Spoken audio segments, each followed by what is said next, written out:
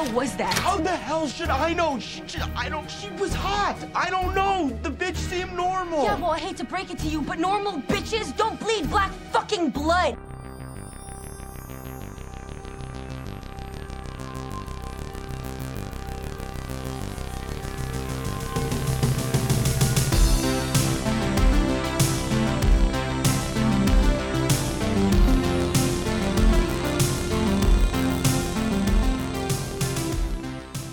Hello and welcome to a very special episode of Are You There Pod? It's me, Jessica. Oh, am I supposed to? You said you were introducing it different, so I didn't know. It's me, Josh. Okay, this is episode 46 times, plus bonus episodes. And we're still getting the order down. We have two people who say their names at the beginning of every one. Anyway. Do you mean to retry that? No. Okay. It's fine. We're just gonna keep going. Okay. This one is live and wild. We're going live. So tonight we're doing a very special episode on the Fear Street trilogy, and we have two very special guests that I would like to introduce. We have with us Katie of the Haunted Outfit. Returning favorite. Katie's back. And for the first time, Jeffrey Canino. Jeffrey, how are you? Hello, I'm well. Tonight is a good night to enjoy the fruits of the land, and I am eager to share these fruits with you. Oh, crap. Was I supposed to have like a dialogue ready and stuff? He's just more professional than we are. That's from the movie, right? It is, yes. Yes, Okay. Blake. Yeah. Well, at least I recognize it. Did you, Blake? Did you watch these? Once. I think, yeah, I saw them once. Okay. Jessica just rewatched them all. I did rewatch them all, and then I went through right before we started recording, and I fast-forwarded to every kill so I could figure out So which ones are my favorites. She watched it 3 times. Wow. Yeah, I had to get those my list ready, because that's one of my topics tonight. I want to know everyone's favorite kill from each episode, I guess, and then the most gratuitous kill, because I feel like some of these kills were just over the top. Almost all of them fall under that. Painful to watch. And that will fall into the devastating kill, which are the ones that are people who are close to your heart. So what are we talking about anyway? I already said we're talking about the Fear Street trilogy. Oh, did we? Did we say that? Yes. God. Netflix's Fear Street trilogy. Look, I just produce, okay?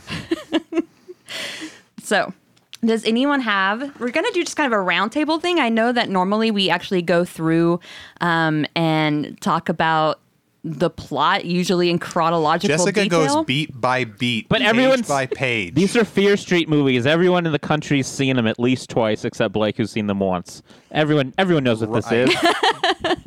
Blake is the reason why they're only number 10 today. If he had been watching them, they would be at least up to number 9. No, only 10. Yeah. So, What's ahead of it? It's Kissing Booth? They just released Yes. the Twilight movies on Netflix, and I saw today it's that's- like numbers Sexy Beast. 1 through 7 is Twilight movies. Oh, my. Wait, how many Twilights are there? How is that possible? There's only 5. Did they make extras I don't know about? there are 5. I've never seen any of them, so all I've seen is the scene where all the vampires play baseball because Josh made me. That's a really good scene. I would highly recommend watching all of them. They are a new breed of camp classic. I know there's been time, but I feel like I need more time. Well, they feel like they come from a totally different world now because we've moved so far on from the mid-2000s. I guess that has been a while. Remember the halcyon days of the mid-2000s? Yeah, Muse was everywhere. Muse, yeah. The Killers. All the kids were scenesters with cool hair. You're being very generous to scenesters. Extremely. Sorry. Okay, so this time we're Number just gonna one, do a number one roundtable. right now on Netflix is something called Virgin River. It's like a TV. Virgin River? That did not beat out Twilight, I don't believe you. It is. Well, I just looked at it. The rest of them Okay. are Twilight. I think it just came out today, maybe. Okay. Interesting. Okay, so we're just gonna do like a round table. We're just gonna bring up different have things some we want to questions. discuss. Yeah, some topics, some Supposed questions. to the group. And the group may also submit any questions that are burning in their minds. I have a lot of questions, especially there's a lot of maybe I have lingering inconsistencies. Yeah, I have some historical questions. I have historical questions as well. So Concerns. I can't wait to get to 1666. So I guess, do we want to start with just like 1994 and talk about anything of interest there? Because I have some thoughts. Let's talk about the blow-up doll. Guy. Oh, okay. This is one of the first things you see in 94. That's right. Jasmine, I think, was her name. Ryan gave her a name. It was Jasmine. Is that right? That sounds Very right. important. So it came from Spencer's Gifts. Was this verified? I think it was That's the kind a of thing you get at Gadzooks. Spencer's, right? Oh, okay. Was it a Gadzooks where they had all the dirty stuff? Well, my Gadzooks was not that cool. Our Gadzooks just had like band T-shirts and Doc Martens that I could never afford. Oh, and those belts with the belt buckles with the beer bottle or soda pop bottle caps all around them. Anyone remember those? Yeah. Yeah, but I remember ones with Miller Lite caps and stuff on them because that was cool. Badass. Gadzooks was like a less cool Hot Topic. It's like the VH1 to Hot Topics MTV, if that makes sense. Yes, it's like VH1 to Hot Topics MTV. I'm saying that in case anyone missed that because Josh is cutting out again. I begged Josh to come over. I begged him. Yeah. So the year is 1994 AD. The setting, a mall. I do have a question. Is the mall part of it's Sunnyvale, right? Is it in like Sunnyvale jurisdiction? And the Shady Side kids just work there, or is it Shady Side? It's called the Shady Side Galleria or whatever. Okay. Or Shady so Side why Mall. why is the Sunnyvale sheriff all up in its grill? I think that the tunnels are just really long, and they lead to Sunnyvale. But is there no Shady Side sheriff? It seems like he's policing. I think he's Shady the Side. countywide sheriff of Union County. Union County. Correct. Okay, he works for the county, so his jurisdiction is both towns. Yeah. I mean, I got the you. towns are like a stone's throw away if you look at the map Yeah. that they show once. So they don't need that. Well, I guess they probably do need a few more sheriffs. I mean, by the end of these films, there are no more sheriffs or deputies. I think they're all dead. That's how I like it. But you would think with a town that's so full and known for being the murder capital of the United States, they might have more policing. I'm just saying, if the police are there to protect people, the murder then why capital? aren't there? Well, maybe they're not guess- there to protect people. By the end, we learn it's not about serving and protecting. Well, serving Satan, maybe. And I would say that's pretty true to the books because the police don't really have a large presence in the books either. That is being very true, I think, to the spirit of Stein. Also, again, being true to the spirit of Stein, we have barely any parents in this film. There is Sam's mom, right? Mm-hmm. I can't think of any other There's parents. a mother at the very beginning who is buying a trashy Robert Lawrence book for her stepdaughter. Yeah, looking at the credits for all three films, that actress has another role in 1666, but I did not see her anywhere in it. Probably just like background. I think she's just background, but then why? Yeah, it's strange. Why would they bring her over of all people? From Maybe that she also has a Netflix contract along with Maya Hawke and Sadie Sink. Like they all are just Netflix actors. It's one big pool. Yeah. Yeah. Who was I going to say? Oh, the nurse is kind of like a parent, but kind of not. Yeah. Okay. She was a parent. I mean, there are adults in the movie. But like direct parents of the main characters, no. Kind of like in the novels. Yes. So I do appreciate that and keeping true with the spirit of Stein books in general, of the Fear Street universe. So I want to talk about some of the needle drops in this movie. Yeah, because one of the first things you notice is that there are going to be some needle drops in this movie. Well, we start out with the mall. Can you get some kind of... Is it fair use if you only put in 10 seconds of each song? Because every song, it was just like a very short part of the song and they cut to something else and then do another needle drop. No, okay. So like in the first 20 minutes of the movie, there were 8 needle drops. You counted? I'm not kidding. Yeah. I counted and I stopped it. So there was 9 Inch Nails, Closer, Garbage, Only Happy When It Rains, which was actually out in 1995, so inaccurate. Yeah, she was pissed about this. There was an Iron Maiden song called Fear of the Dark. Bush's Machine Head, which I don't think it counts because Bush's 16 Stone came out in December of 1994. She was quibbling about the no, this is Halloween. It's October. They're getting ready for Halloween. Exactly. Then you have Sophie Hawkins' Damn, I Wish I Was Your Lover, followed by Portishead Sour Times, followed by Cypress Hill Insane in the Brain, followed by Radiohead's Creep. Boom. The first 18 minutes of the movie. One for each, little cut, almost. Well, the scene when they're in the hall, there are 3 quick cuts, because you have Machine Head, then Sophie Hawkins, and Portishead. Can we just pick one song to establish a mood? Anyway. Well, yeah, but that's not how they use music anymore in movies. They use music to be very literal about something that the character is going through emotionally or literally in the plot. My favorite is Firestarter when they start playing that when they're building a fire. They couldn't be more on the head. Yeah, none of them have anything to do with mood at all. Which I think is a problem, at least for me as a viewer. Yeah, and it's also a way to, I guess, maybe establish the character, right? Because the first time we see Dina, they're playing, angsty garbage song, and she's surrounded by, And she is angsty garbage. Exactly. Shady side trash. Yeah. Did it happen to be raining, by the way? No, it was a very sunny day. No. That would have been too good. Too literal, yeah. But yeah, that was my big quibble. And I mean, this happens in mainstream movies all the time too. Suicide Squad was probably one of the most egregious that I can think of off the top of my head in doing that. So, but yeah, there were 19 songs total that were used in 1994. That's just the first movie. And that's just the first movie. So the second movie are needle drops that obviously they can't do contemporary needle drops in that one. No, there were 14 well, in the they second squeak one. they squeak one in though. At the very beginning, they put in the Nirvana cover of "Man Who Sold the World."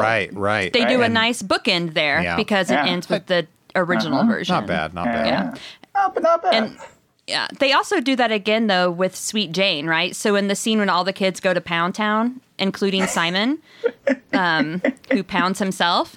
Oh God. I forgot they about play that the Cowboy Junkies cover of Sweet Jane, and then in 1978, whenever Ziggy and oh my gosh, is it Nick Good? Nick. Why can't I think of? Yeah. Okay, good. I was like, oh, that can't be right. Yeah. So whenever they first kiss, it's playing the original Velvet Underground version of Sweet Jane. So when I was watching the 1666, and whenever you see Hannah and Sarah have an intimate moment, I was like, maybe in the score, there's going to be a callback to Sweet Jane, and I didn't hear anything.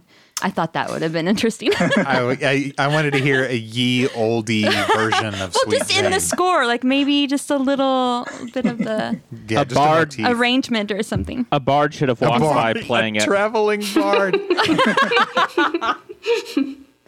Yes, the traveling bard would have been a nice touch. I'm So- surprised they didn't. Honestly, there are movies that have done that kind of crap. So I mean, Jonathan Richman was kind of a bard, and There's Something About Mary, a modern That's not what I contemporary mean. bard. Gilmore Girls had a bard. They I'm did. talking about They had a town. anachronistic. They had, You they had want- town bards. You want a guy basically dressed up as a court jester, but he's playing a lute. Here's what I want. Back to the Future 3. ZZ Top is there, but they're playing period appropriate instruments, but they still spin them around like they do in real life. Okay. It works. Somehow it works. Okay. Does anyone else have any thoughts on needle drops? I just wanted to. Like favorites even? Or are they all bad? I just want to know the production budget. I think they spent it all on the soundtrack. All went to licensing. Yeah. Yeah.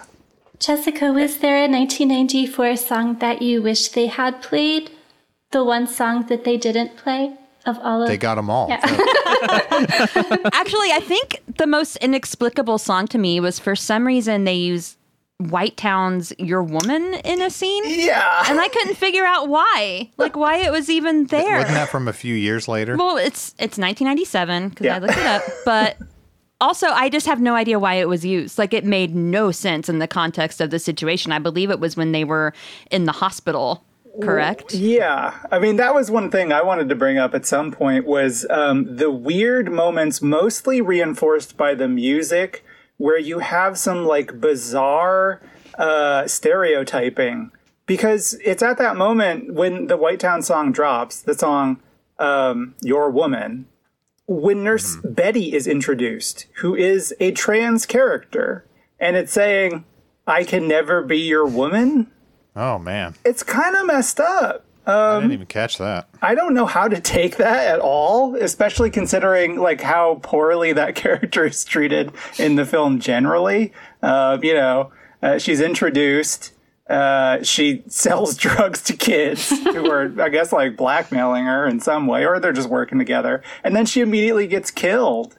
And the soundtrack is saying, quite literally, you can never be a woman. Yeah. It's kind of weird. Okay, this is why I should have watched again, because I literally don't remember this character. How did she die? Maybe that'll jog my memory. Skullface walks up to the front desk and just stabs her under Stabs the... her right. Yeah. Like right under there. It seems like nurses in horror movies always get it horribly. Oh, yeah. They never last Every long. time. Yeah. Do people just want to see that? I don't know. It's weird. It's like a trope. It is. Maybe people hate nurses. I don't know. I'm thinking society hates nurses. we don't respect our heroes like they do outside of Mercy Hospital with the Funko Pop. Sorry, The Hulk. I'm doing local the Hulk. jokes here. We've got who else do we got out there? Let me ask. America. Our guests are East Coasters more or less? Do I have that right? Correct. Outside of hospitals, there do they have like big signs that talk about heroism and have pictures of like superheroes, implying that their staff are akin to Iron Man and the Hulk? Oh, like hospital staff? Yeah. Yeah. Oh, absolutely. Yeah. Oh, we love nurses here. You ever watch the Macy's Day Parade? See the giant inflatable nurse? Like we love them here. I thought that was Nurse Ratched, right? That was just promo for the TV show. We celebrate the good and the bad. Instead of putting out like the Hulk and Superman or whatever, they should put out nurses. They should put out like Nurse Jackie, Nurse Ratched, like all of the corrupt TV nurses. What about the hot nurse from Animaniacs? Yeah, I was about to say Hello Nurse. Okay. Yeah, of course, you put her out there. Why did that not become a thing during the pandemic? The pandemic that's still happening. You mean like the way that we greet nurses is we say, hello, nurse. We objectify them. And then we salute them at the same time. Hello, nurse. Sorry I didn't get vaccinated. Hello, nurse. I respect you. Something like that. Should have become All right, I'm a thing. sorry I went off on nurses. Okay, were there any other like strange musical cues that you can think of? She kind of burnt them all here. No, there's some ones I liked that she didn't mention. So okay, go on for it. I'll let the. Does anyone else have any that they particularly stood out? There weren't any that were super strange to me. I mean, I think I covered I felt like most of them were extremely obvious, and in that case, like a lot of them were quite poor. Like when Creep played, that was unnecessary. Yeah. But I did note this time around, and was kind of happy about the fact that the Pixies got paid. Like they got 3 songs really into the did. soundtrack. Good for them. Good for them.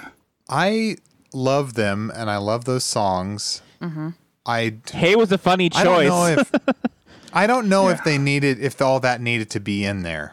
It could just be the director maybe is a huge Pixies fan. Where's My Mind has been used too much in movies. I don't think that was used. It wasn't in it. Yeah, no. that's not in here.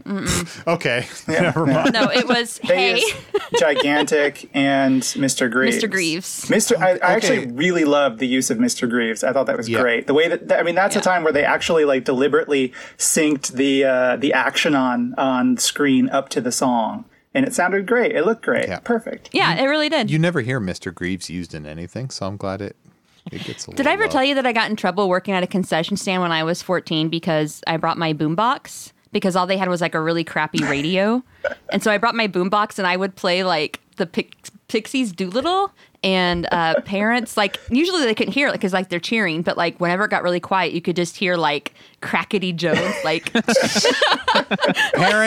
Parents hate the Pixies, if I've learned anything. And they did call the guy who ran the concession stands the owner of the local sporting goods store, and he was like, CD players are no longer allowed. So I managed to get CD players banned for everyone who worked in the concession stands.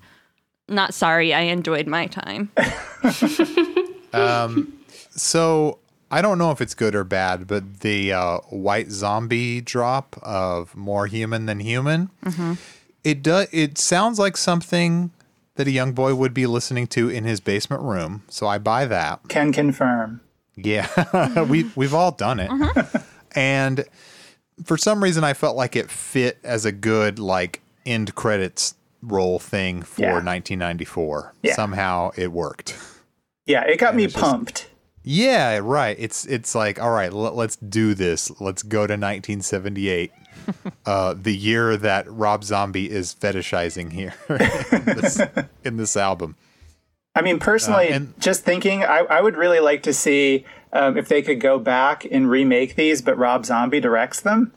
Please, God, no. That would be wonderful. Who would his wife play? His wife would play every role. Yeah, probably all of them. I mean, I think she'd be Sarah Fear for sure. Oh, yeah. Yeah. She'd also be... Ziggy. She'd be Ziggy. She'd also be Ruby Lane. For sure. Oh my gosh, of course. Which one's Ruby Lane? The cool Switchblade killer. Oh, yes. Oh, yeah. He would make her a main character. Yeah. Which is actually, that would be nice. I would like some more Ruby Lane action. Yeah, I mean, I want to know more about a lot of these killers. All right, I want to know more about Bonk Boy. Does he have a name? Yes, he does have a name. Billy His name Barker. is Billy. Billy Barker. BB. Did you call him Bonk Boy? Yeah, Bonk Boy. Billy Barker, Bonk Boy. The Milkman Killer is what I want to know more about. Yeah, he's good. Yeah. Who's the drowning guy? The Grifter, right? Okay. Why do they call him the Grifter? Does he like scam people into murder? And why does he have the weird like gas mask on? Right, like a World War I mustard gas protective These mask. are all things that need to be filled in sequels. They just need to do offshoots about all these killers. Yeah, spin-offs for each. Yeah. Like, how did the milkman's face get that way? Why does the boy like to bonk? And why do we never get to see him bonk in the present? Like, yeah, it's always the same clip. Yeah, he's always like the only time we see him materialize as a goop beast. He just acts as hype man for Ruby Lane. He's like, Ruby Lane's coming, bonk, bonk. Well, Which she's got to cool. have someone announce her presence. I agree. I just think he could do some bonking after that. Definitely. I wanted to see him. Yeah, bonk one cop or something. Shady Side needs more deputies at the very least. Yeah. Yeah, they should have had a bunch roll in there just so they could be killed one by one by, I don't know, the Humpty Dumpty Killer or whatever. And then, that's a send more cops type situation. Okay, I do have a question, and maybe someone can answer it for me. Okay, so at the beginning, and I don't mean to like regress to the beginning of the film. Interior, B. Dalton. Maya Hawke. Closer plays. Okay, so when Tommy is on like he gets like possessed, right? But he looks like ill, and he's that way for a while, right? Like for a couple hours at least, because everyone's like, "Oh, you look sick. Are you okay?" And he's like, "I'm fine." But that doesn't happen for Ryan, right? Like Ryan seems completely normal on the phone, and even whenever like Heather runs into him later before he kills her, like he looks normal. So why didn't he look sick like Tommy did? Am I wrong in thinking? I wonder if it maybe has something to do with like your character, because Sam also didn't really exhibit those signs of being like sick or anything. It was like an automatic switch. So I don't know, maybe it has something to do with like when you take medicine, it reacts differently in different people. Could be, yes. That's a good way. Evil has a different effect on all of our bodies. Some of us break out in hives, and others just can be chill for a while. Right, because it took like most of the day for the pastor too. But it seems like it acts within a day, right? Yeah, I like this theory. It's kind of like how the alien matures in the alien movies. I think it has to do with like the pacing of the movie, and whatever is most convenient, that's what they'll do. That's also a good theory. Yes. That was one of my questions. Anyway, we can go on. Does anyone else have any questions? Do flies? Yes, I do. Do flies become more attracted to you as soon as your name is carved in? Is that? And the slab? Yeah. I'll be honest. I don't know how any of this works. You don't know how witchcraft and magic and evil work like? I haven't read that book. You don't know how old curses work? No, I haven't read what's the book they have? The Satanic Bible? Oh. Sorry. You haven't read any Anton LaVey. No, I'm talking about the book in the movie. I don't remember if it has a name, but it's the book that does all the cursing. I think it just has a symbol. Yeah. Pentagram, probably. The witch's and mark or something. A lot of goat imagery inside. No, what was the next one you were going to say? I don't have anything else. I was waiting for someone else. I opened the floor. Okay, we'll open the floor to burning questions anyone else might want to pose. Katie looks like she has something. Oh, no, I was going to say Jeffrey probably has something. I have like 4 questions, but they might come into play later. We're still on 1994. Oh, shit. Yeah, we can skip around, though. Well, my only question about 1984 then is when the guy says, she's talking about Sam, I think, he says she's sniffing blood like a perv in a panty store. And I don't know if that works because I don't know if people that we would think of as panty sniffers are going into stores selling new pairs of underwear. No. Yeah, like Yeah. I don't know. That line didn't track for me. Yeah, those really are doesn't. panty feelers, people who like to feel the fabric. Okay, well that's not what was It's said. different. I'm just saying I'm agreeing they got it wrong. Well, It's a that's different kink. I mean, that leads to like a bigger question I had about this movie in particular, which I don't feel like is as big of an issue in the movies that follow. And I think part of it has to do with the fact that they were all the screenplays to each of them are credited to different people. Like the director is credited for all of them, and this one story guy is credited for all of them. But then there was like a different primary name, it seems, for the like writer of each screenplay. And I felt like for 1994, the dialogue is largely totally insufferable. It's really bad. I've watched each of the films 3 times now, and I like them all a little bit more each time I watch them. But the dialogue in this one is so bad. And I feel like it's been deliberately set up to be a film that appeals to teenagers today, which I respect and think is actually really cool, except for the fact that I don't think teenagers talk like this today, and I think that it's bad. So what do you think? Did you like the dialogue in this movie? Does it seem like how teens talk? Is it just all like constant fucks and bitches all the time? Which Do you is have any was. specific heinous examples, Yeah. like the most egregious? In this particular film, I have one line. There's one line that's actually so bad I love it. It's in reference to Ruby Lane after Simon is attacked by her and says like, "Well, I didn't know she was just hot. I went up to her. I thought she was normal." And Dina says in response, "Normal bitches don't bleed black fucking blood." Which I'll stand one's behind pretty that. good. That's good. that one's good, but all the other is ones are great. not. Blake, like that, I think you mentioned this line earlier when the kid says, "Did you all go to Pound Town?" Did they say Pound Town? They did. Yeah. Okay, so they all had yeah. the scene where they go and clean off the blood, correct? Yeah. Yeah. And so Dina and Sam are in like a classroom, and Josh and Kate are in the bathroom, and then Simon goes in the bathroom by himself, and they all have intimate moments They go to Pound Town. with other people or with themselves, as in Simon's case. But Well- he did say, did everyone go to Pound Town? And everyone kind of looks around at each other like, knowingly, and then he goes, "Me too," and it's actually, I thought that was kind of cute. I say Pound Town, so I can relate. Okay. I don't know if teens say that.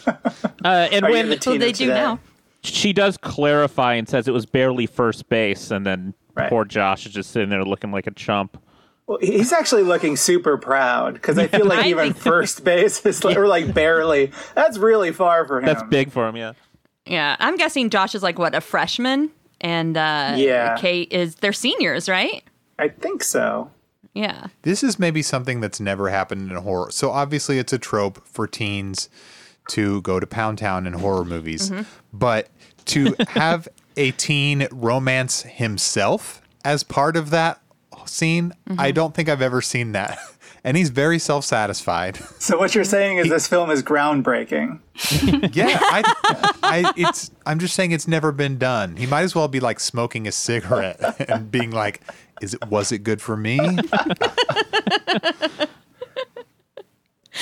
You gotta love yourself. If Todd Solondz had directed this, that would have been in there. It would have been way, way worse, and you know it. Oh, yeah. Okay. I have one more thing maybe that I want to talk about in 1994 before we move on, and that is the cost of technology and the income of the average Shadyside resident. And AOL and AIM. Yeah. We'll get into that. So, from what I can gather, the father of Josh and Dina is never home or drunk somewhere. I don't know. Because at the end, there's like a Post-it in 1666 where it's like, I have a job interview or something, like written, and Dina sees it and smiles. So I guess we're supposed to believe that he's unemployed. I don't know about anyone else, but in 1994, I was 12. And the only people who had internet were the very privileged and wealthy people of like the little town I lived in, which was called Marshfield. So, and it was very expensive. Because not only did you have to have a computer, but if you didn't want to use the same phone line, you had to have two phone lines. Right.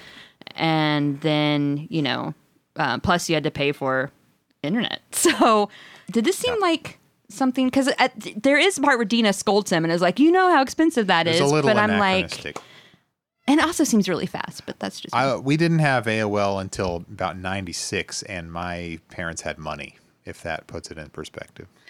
But maybe they were just slow to adopt. Yeah, you basically lived in a Sunnyvale to my Shadyside, I would say. Sure. Nick says the Sunnyvale. Yeah. Yeah. That was one of the things that kind of fell flat for me, both with 1994 and 1978, is like they kept stressing like how underprivileged Shadyside was compared to Sunnyvale. But like, because we're not given like a lot of information aside from these periodic massacres that take place, like about like the socioeconomic climate of Shadyside, it kind of made me feel like the teens were just like angsty teens that lived in a normal suburb, but it didn't seem like any of them were struggling or anything. So I don't know. I thought that was like a weird thing. I mean, they had money to go to camp. Camp ain't cheap. Camp ain't free. Yeah, I mean, and they all Camp was had like expensive. nice houses and everything, but they could have like played that up a little bit more if they like expected us to be like, When they were driving. Go ahead. Oh, I was just going to say, I think the only time that it really is mentioned is that Simon, at the end, whenever Sheriff Good is talking to the survivors from the Grab and Bag massacre. Is that right? Is that the store? Was it called the Grab and Bag? Sounds about right. They talk about how Simon supported his family with his job. Yeah. Oh, yeah. So that is Supported something. a family with a grocery bagger salary? Well, he was employee of the month every month. Every month. Yeah, but That probably gets 90 you $10. I don't see how that works out. I can't do the math there. And also, AOL, were they using AOL or AIM? I think it was just an AOL chat. It was an AOL chat room, yeah. Which Still, I didn't actually have AOL growing up. I mean, of course, I had AIM once it was available for everybody. But in the early days, when you just had AOL and its sort of exclusive club, I never experienced the AOL chat rooms. So it was like looking into a different, although I think inaccurate world. Because, I mean, what was happening in the AOL chat room was not anything that would actually have happened in 1994. No. Like, people have pointed out the font choice, Calibri, didn't exist for 10 years after the movie. It was great. It also, I love just highlighting that, yeah. We did not have the technology that told you when your friend was typing. No. I believe that's in this. Yes. It all moves it didn't move that fast. I was there at the time, and I promise you, it was not that quick. Yeah. All right. Any other topics for discussion for 1994?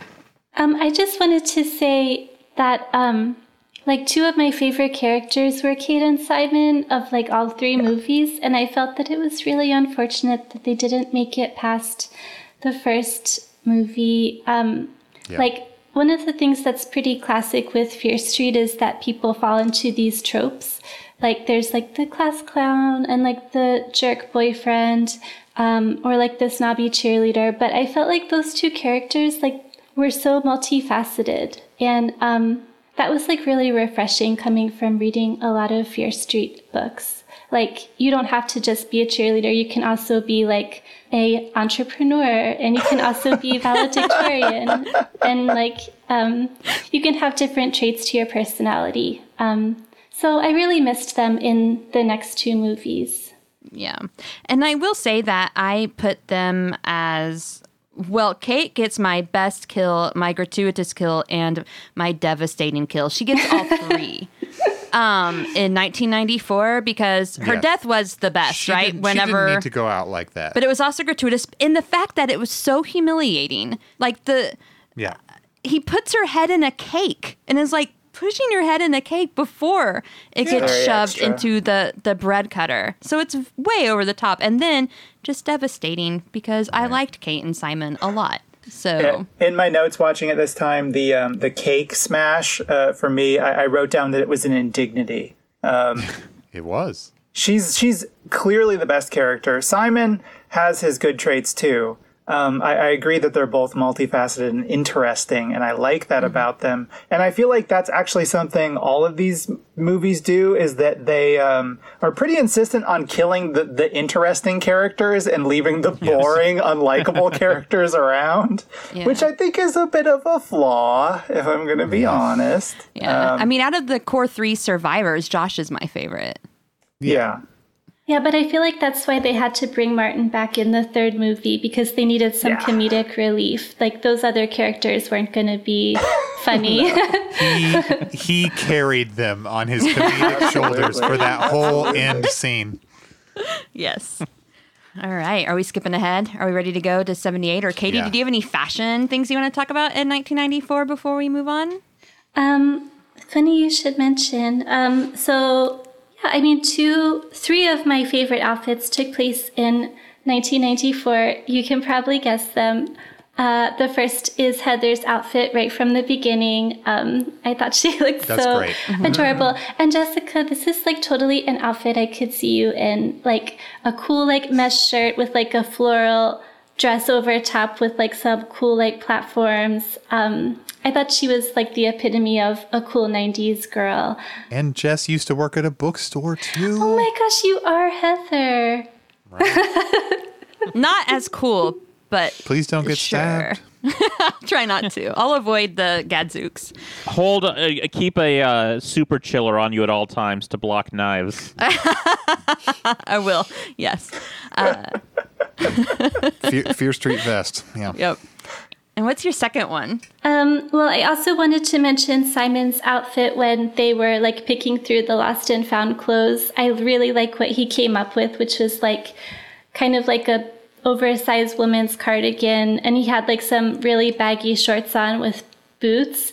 And I thought that was like very like hipster kind of thrift store chic. I thought he looked adorable in that scene. I agree. Mm-hmm.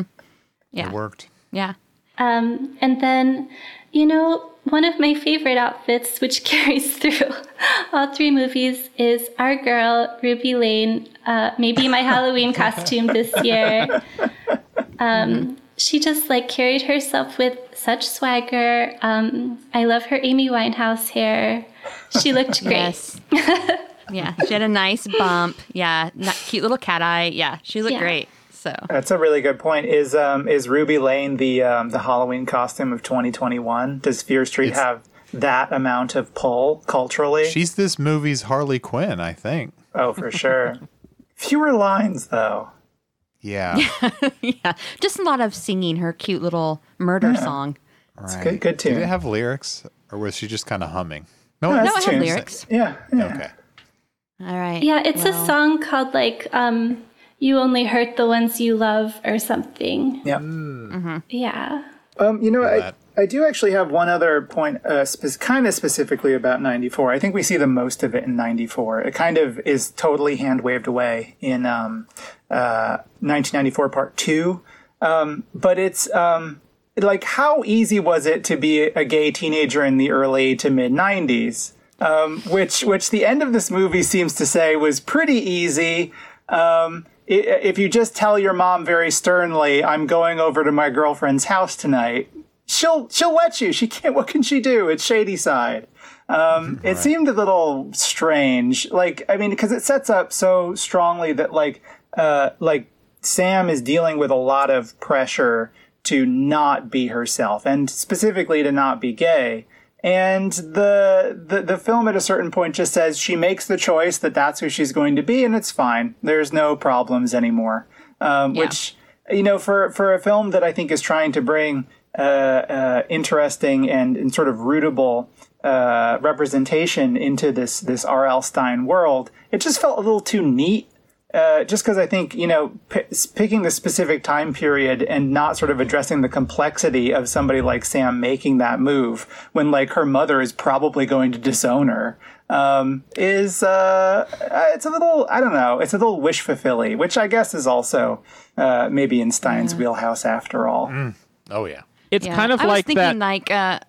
No, go ahead. I was going to say, it's kind of like that Ryan Murphy series Hollywood, if anyone watched that, which became complete kind of like, what if the 40s or 50s or whatever could have been a little bit nicer like it is currently, and in a way that would never have existed at the time. Like Right. alt history. Well, I was thinking about it, and I was thinking about how it's handled. Like, Blake and I have been watching Mayor of Easttown, which is slaps. which is set very recently, but I feel like obviously like the parents in that movie are accepted of the daughter's, you know, daughter being gay and like having her girlfriends over, but it seems like that's also what they're trying to do in 1994, and it doesn't. I think at first they kind of get it right because it's implied that it's not acceptable. The relationship's not acceptable at first. Yes. Yeah. But like Jeffrey said, at the end it is waved away to, I don't know, to wrap it up neatly. But yeah, if we saw the whole thing play out, there'd probably be disownings and I don't know. It'd be more than just like a stern look from the mom. You know what I mean? Like. Yeah, I mean, at the end of this film, she like kisses Dina right in front of her mother, and it's like that's a bold statement that the mother, just looks sternly at, and is like, "We're going home, but you can go over to her house later." I wonder if it's maybe meant to be like your daughter just survived this like horrible situation, and like luckily she came out with it with her life, and so you kind of have to be like, I'm just really glad my daughter's safe, and so I'm not gonna worry so much about like this thing that I disagree with because I'm just happy she's alive. Yeah, that's a much more positive and nice way to put it. That's the most positive reading of it. Yes, that's why R.L. Stine writes just these kind of archetypal teen characters because he doesn't want to have to deal with any of this stuff. So it's just generic jock is here. Yeah. There's a lot of things in these movies that R.L. Stine would not want to get into, I feel like. His bow tie starts spinning. Yeah. I mean, most of the horror books and YA books in general of the 90s and even maybe early aughts were pretty much mostly white and straight. So very sanitized. Yes. All right. Are we smash cutting to 78? Have we got there yet? Yeah. What needle drop do we start with here? The Man Who Sold the World, Nirvana. Am I right? Yeah, I think so. Oh, this is the theme for Ziggy setting alarm clocks. Mm-hmm. And do you want to talk about the alarm clock stuff for a little bit? Well, here's what I theorized. based on no knowledge of anything. I pulled this theory out of my ass, but is it an implication that this is a symptom of her, like a PTSD, and her need to kind of micromanage every aspect of her life? She has a little alarm clock labeled for everything in her life. Kind of like an OCD type. Is that a shorthand for that? I don't know. I think how so. anyone else interpreted it. Yeah, because at the end of 94, when she calls Dina back and she gives her a warning, it's kind of a warning that doesn't really make any, like, literal sense, because she keeps on saying, like, the witch is still coming for you, it'll never end, you'll never be free, which for her is not true. Like, she's done. Like, she gets re-involved, but nobody's after her.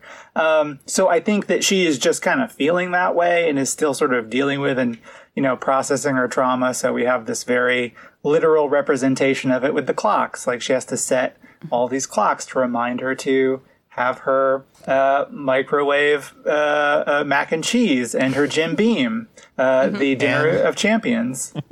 To feed Major Tom. Mm-hmm. I want to know what her life is like on a day-to-day basis, I think it's just her sitting in her small home, chain smoking, and then putting her cigarette butts very neatly in a neat little line in her ashtray, and then an alarm goes off because she's lost in thought, and she'll get up and feed Major Tom, and then she'll sit back down and watch TV and just pours herself some Jim Beam. I mean, tragically, we know she never goes to the mall. That's a bummer. I don't know. Yeah. And they Too many bad experiences. Yeah, I wouldn't want to go near that tree either. I mean, this is the peak of mall, though. I mean, she's missing out on Gadzooks. She's missing out on B. Dalton. I love B. You're Dalton. really into Gadzooks. I love Gadzooks. I also love, there was a store called Merry-Go-Round in Networks. They were kind of connected. They were basically Loved the same them. thing as Gadzooks, weren't they? Kinda. Gadzooks had more like funny stuff. This was more like serious, cool kid fashion. Should we talk about how the mall was built over the evil tree, or should we save that? Well, we don't know it's an evil tree yet. There's just a beautiful tree in the mall. We do get a few ominous shots of it, but yeah, we don't know it's evil quite yet. Yeah. But it comes in at the beginning of Ziggy's childhood story, pretty much. Right? Yeah. Although we don't know it's the mall tree. We just know it's the hanging tree. Yeah. Yeah. And then they show us, I think at the end of 78. Correct. Yeah. That when they flash forward, that the mall was somehow built around. I'm just going to say that the tree is cursed so that you can't remove it. And that's why they had to build the mall around it. Like they kept trying they had a guy cut it down and just grew right back to the same size. Right. It was like trying to shave Superman. Like it just bounced off. Like every axe just bounced back. You couldn't whack away at it. Chainsaws. It was nope. like a cartoon. It might be much more mundane. Like, what if it was just labeled a historical tree, and so they legally couldn't cut it down. So they're like, fine, we'll build them all around it. Screw our foundation. To a lot of historical landmarks. Do people just will there someday be like a mall over like the Liberty Bell? I don't know. I'm gonna build an amusement park around the Laura Ingalls Wilder house, and it'll just be in there. Wilderland. That'd be cool. 78. Who wants to get us started on this one? Cherry Bomb is playing, and two teens are going at it. Boy, are they ever going at it. Yes. One thing, yeah. Close up of this guy's butt. It's one of the earlier scenes. What I do love about this is that it's a camp horror film. I love camp horror films. Yeah. And we've got all the camp horror film stereotypes. So you've got the goody good girl, right, who is the older sister of Ziggy. Cindy, I had to check her name, make sure I had that right. Then you have the mean girl, Sheila. You have the horny girl. Horny punk. Well, that's the bad girl. There's another horny girl who... Well, the punk's horny too. Well, you can be horny and bad. Right. But sometimes you can just be horny with no other character. You can be horny good, horny neutral. You don't want to be chaotic horny. No. Yeah, take it from Josh. That's what Simon was, and look what happened to him. Oh, he was, wasn't he? Yeah. Oh, poor Simon. But yeah, so I do like that. Like, for example, the mean girl, Sheila, when I was watching this, I thought of my favorite horror camp mean girl, and it's from Sleepaway Camp, and I believe her name is Judy. You bet. And she has is that right? Yep. Doesn't she have like a She's the side pony. Side pony, and she's even wearing a shirt at some point that has her name on it. She's 3.5 feet tall. She's very small. And she's got a lot of attitude. You don't want to mess with Judy. But yes, Sheila gave me Judy vibes, but without the cool style that Judy has. Yes. Unfortunately. Right. We need a side pony somewhere. Yeah. But yeah, big F-13 fans here. So this is probably my favorite installment. The fashion's probably my favorite out of all of them. Mm-hmm. Love stripy tanks and knee socks. 70s shorts. One thing that these first two movies in particular do is take very specific references, like cinematic references, and say these are Fear Street now, which is, I don't know, it's an interesting approach. I felt like the first one, 1994, does a kind of sloppier job with it. Wherein like its reference is Scream. And so what it does is, and I see people describing it as like, oh, did you like the homage to Scream throughout like the first opening 20 minutes of 1994? I'm like, no, they just did Scream. It's not an homage if you just do the same thing. Yeah. Whereas, is it, parody? It's parody. It's covered. It's fine. Right. I think that this one was actually a lot better in that regard because it was, obviously, it's a camp slasher, but it doesn't really seem like any of... I mean, I know all the camp slashers. It's not really specifically any one of them. It takes little bits and pieces from a few, and I think also does something kind of new, which is have kids there and have kids be the victims of the carnage, which is not something that really even many... Friday the 13th wouldn't go there. No, the closest it comes is in like part 6, but nobody, I don't think any kids die in that one. They're just like mildly threatened for a moment. The tension there is what makes that one so great. Yeah. So I wrote, exactly, because you're right, the kids do get murdered. And there's a little kid named Jeremy, and I just wrote the sweet little BB from Pen 15. I don't know if you guys have watched that show, but it's the little boy with the cheeks, right? The little chubby boy with the cheeks. He's so cute. And he is also degraded before his death because the campers all egg him. And so he's recovering from that humiliation. And then Tommy shows up and just brutally murders him. And once again, that's one of my devastating deaths. And yeah. I didn't put that as my gratuitous, but that was rough because it is a kid. It's a kid. Rough. Kids getting killed. This movie does not care. Mm-mm. I mean, this particular movie for me has 3 devastating deaths. It's kind of like the worst in that regard, and that's definitely one of them. For me, one of the others is Gary, who I think is the unsung hero of this movie. Gary, who's also in Halloween 2018. He's a bit of a creep in that one, but he's just very nice in this one. He's helpful. Yeah. He's pointing out that a counselor shouldn't date a camper, which I thought was very responsible of him. And then he just gets his head lopped off while he's helping. Very rude to Gary. Doesn't his head fall in the toilet that's also the poop cave? And it causes Alice, who is being drawn up. Well, she falls because he is beheaded. And his head falls down, and then his body, I believe, falls on top of her whenever she falls to the bottom. So it's... Yeah. Yeah. So and I can't emphasize enough that they poop into a cave. So the outhouses of the camp are built above the witching cave. I mean, I don't know what to call this area. It's a good name. Witching cave, which we don't know the full extent of the witching. We just have an idea at this point. But yeah, this is a weird cave. I mean, I'm curious if like that was by design or if it just sort of happened after a certain point, like it opened up into the witch cave. Like, did they build this thinking like, hey, you know what? There's a cave down there. Looks pretty deep. We'll never have to clean this outhouse ever. Right. We could just, well, I guess it's more like we'll never have to clean this one particular stall of this multi-stall outhouse ever. Right. Which is not really very functional. I mean, I guess it saves a little bit of time, but... I guess it is just the one stall, isn't it? Yeah, and I think someone pointed out online, like, why isn't there a mountain of shit? There's none. There's none, as far as we can see. And toilet paper, just a whole Maybe thing. someone is tending to the cave. Someone's cleaning it up.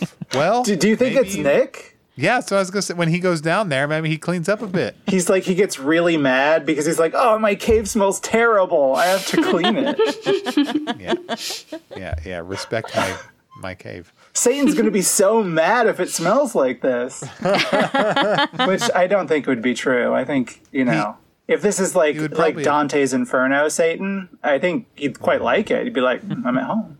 It would attract flies, so that would be part of the whole motif. Yeah. Was there another humiliating death that you said you were going to list?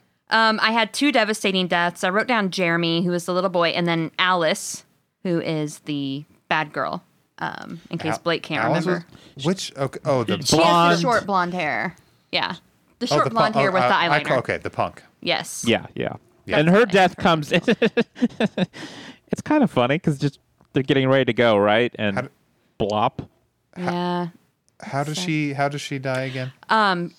He just comes out of nowhere and axes her head. Oh, yeah, that's a lot of the deaths in this series. Well, I mean, it's an axe murderer. Yeah, axe murderers don't play fair. I'll say that. Alice has like a 30-second long speech where she's like, we're going to do it. We're going to solve this problem by reuniting the hand with the body. And come on, let's go. And then she's immediately axed kind of unceremoniously. So that's why that one didn't quite work for me, because it's telegraphed so hard. And then, her death is just a nothing. Yeah. She's a cool character. I like her, but I didn't feel that one.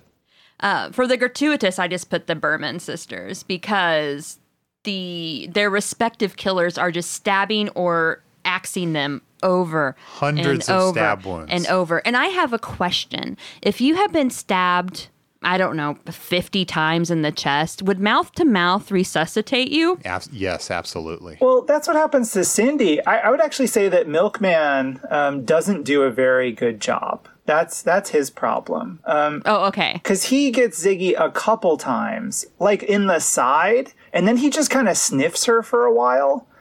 And then he likes to lick and sniff. Yeah, it's gross. I mean, that's the gratuitous part. But yeah, he doesn't really finish the job. I mean, she does die, so I guess he kind of did. So he turns into flies and goes away. But yeah, I mean, she's not obliterated like Cindy is, which that I felt was for me the third most or the third gratuitous death, because it's so much. I mean, her entire chest is caved in repeatedly by this with axe. An axe. Yeah.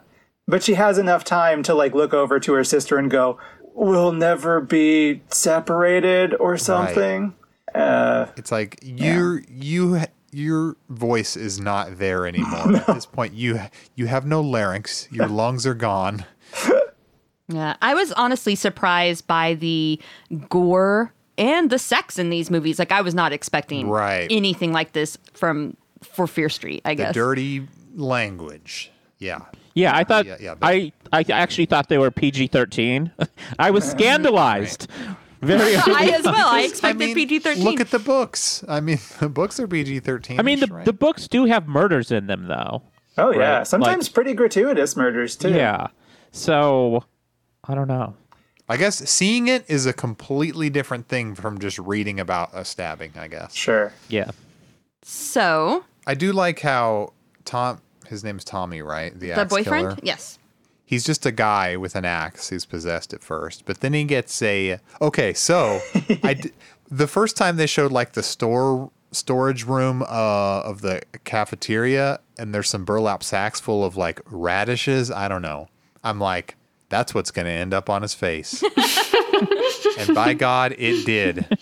It's like it was the Chekhov's burlap sack.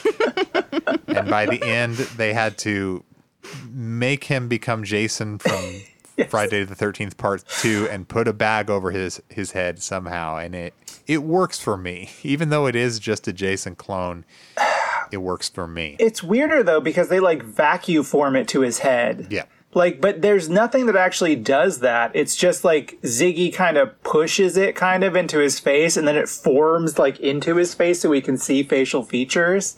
And then just stays that way until actually he comes back as a goo beast, where it's like it's wet all of a sudden. It's very wet and like totally. That makes sense. It looks like latex then. It's the goo. It's the goo. Yeah, you know what? Great point. I gave that a pass because it's such a supernatural thing going on. I'm just gonna chalk the vacuum sealed bag up to like the witch's curse, I guess. It doesn't have to obey the laws of physics, nor do any of the monsters in these movies. And they don't. That's always a good screenwriting thing to fall back on. If you're not sure how to explain it, just, it's part of the witch's curse. It's witch's curse. Yeah. Cursed tree. See, one thing I like about this one more upon rewatches is that it does spend a lot more time than the first one does exploring the lore of this world and the witch stuff. I mean, this one is not totally revealing because it's still, we don't know exactly the origins of the witch curse, or that, what kind of witch curse it is. We're still assuming that it's Seraphir doing something. But we learn a lot more just by them simply being in the witch cave and exploring things, particularly through Miss Lane's journal, Ruby Lane's mom, the nurse, who we don't know how. And again, I think it's just plot expediency that makes this possible. She learns a lot of really important things that somebody like Nick Good would not, or just the Good family in general, would not want to be out there, like the reuniting hand with body of Seraphir, which is like extremely important, right? That's the thing that reveals that the Goods are evil. It's what all of the supernatural villains are trying to prevent. But somehow Miss Lane just found it out and wrote it in her journal for all the other characters to discover, which is very helpful. It does. They're thinking it'll end the curse generally over town, which it does not. But it does, eventually bring us the third movie through Dina's flashback experience. So, how did you feel generally about the lore, like the witch stuff of these movies? I mean, I guess maybe up to this point, because it gets pretty intense here. There's a lot more that we discover. How do you like it? Go ahead. Why is everyone looking at me? I'm not looking at you because I can't see you. I thought you had thoughts. Oh, I wasn't expecting a witch lore question, so okay. I have to think about it for a second. Jess wasn't prepared for witch lore. I mean, I liked it fine. I did not see the twist coming in the third film about the witch. Did anyone else kind of see that coming? Which twist in particular? Well, that it wasn't Seraphir at all. That it was a man. In fact, that was the witch. And she wasn't the witch. So, I mean, my assumption from the start was, I mean, if you have, if you've read the Saga trilogy, or anything about like the origins of Fear Street, both the Fears and the Goods are witches. So I kind of went into this assuming that was the case. So I knew that Nick Good and all of his ancestors, they were definitely witches. But I did assume that Seraphir was a witch as well. So I was kind of a little confused, up until we get to the third part and see it for its totality, that I was assuming that Sarah was a witch too. So I was trying to sort of figure that out and how it played into the curse and what was happening with the supernatural villains. And it was not really making sense to me. I was like, this is seeming like it's going to be very disappointing if I can't figure this out. And I think it was resolved in the third movie for me. I don't know where I was going with that. Katie, what do you think? I really liked how the lore sort of unraveled in the second film.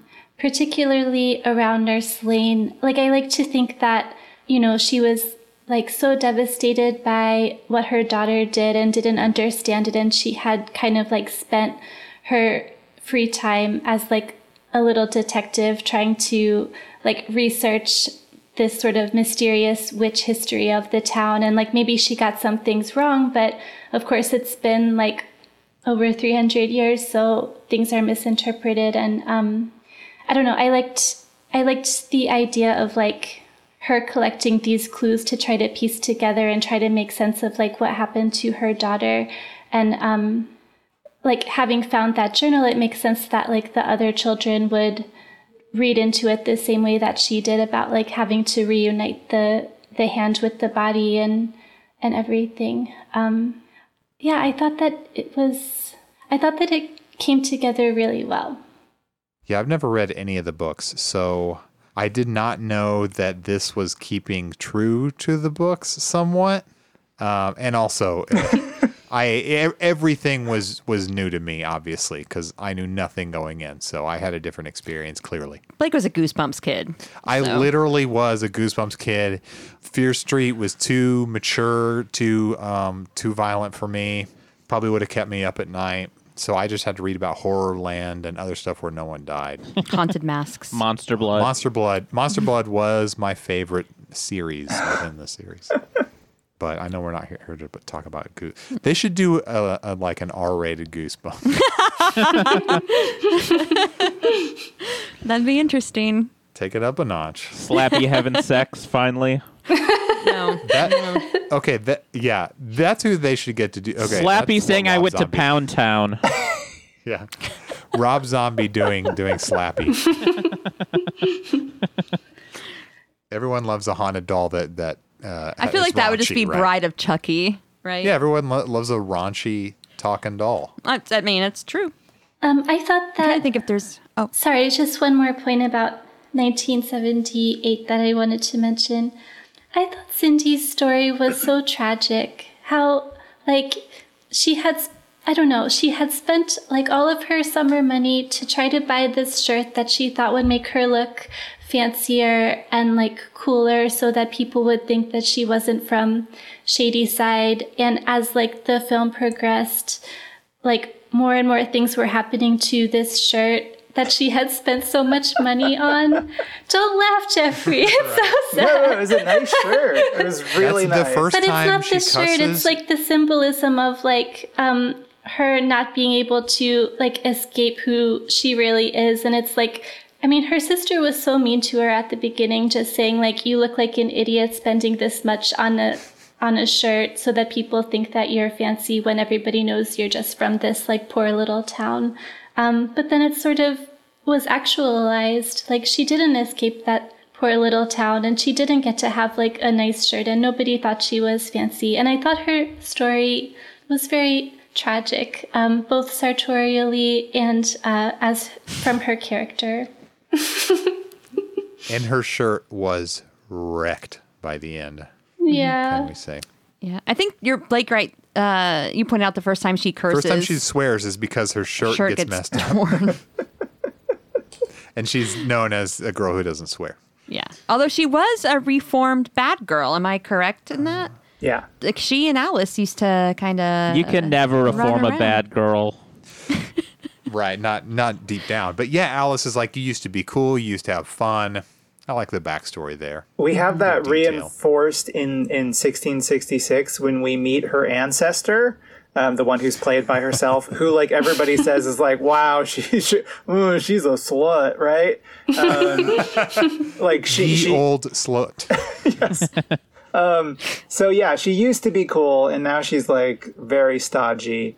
But she is tragic too. Although one thing that adds like a slight wrinkle to her polo story is that late in the film, we find out that she has that nice new bag that she bought as well. The little side bag that Alice takes and puts the Seraphir's skeleton hand in. That's her bag. And she says like, hey, that bag is new and it cost a lot of money. So it's like, she's been raking in a good amount of money to buy both a polo and a bag. But yeah, I mean, she is a very tragic character. I think that, her death is so sort of sad at the end because not only is she like gratuitously axed into pieces, but also because she is somebody who is kind of like I think Kate was in the first movie, is demonstrating that like as hard as you try, you cannot escape these forces that are keeping you stuck in Shadyside. And that's like a larger like interesting thing about these movies is how they're trying to explain these sort of institutional forces that keep people in poorer communities sort of stuck with both the stigma and the sort of baggage and the circumstances of that sort of life. They're sort of like wrap it up into witch stuff. And so it's like, like quite literally Cindy is dying and is stuck in Shadyside because it's a witch. But then it's like, well, it's also these bigger forces of class and privilege and circumstance and opportunity that she can't really avoid. So it's interesting that, again, this is like another thing that like Stein does not play around with at all in the books.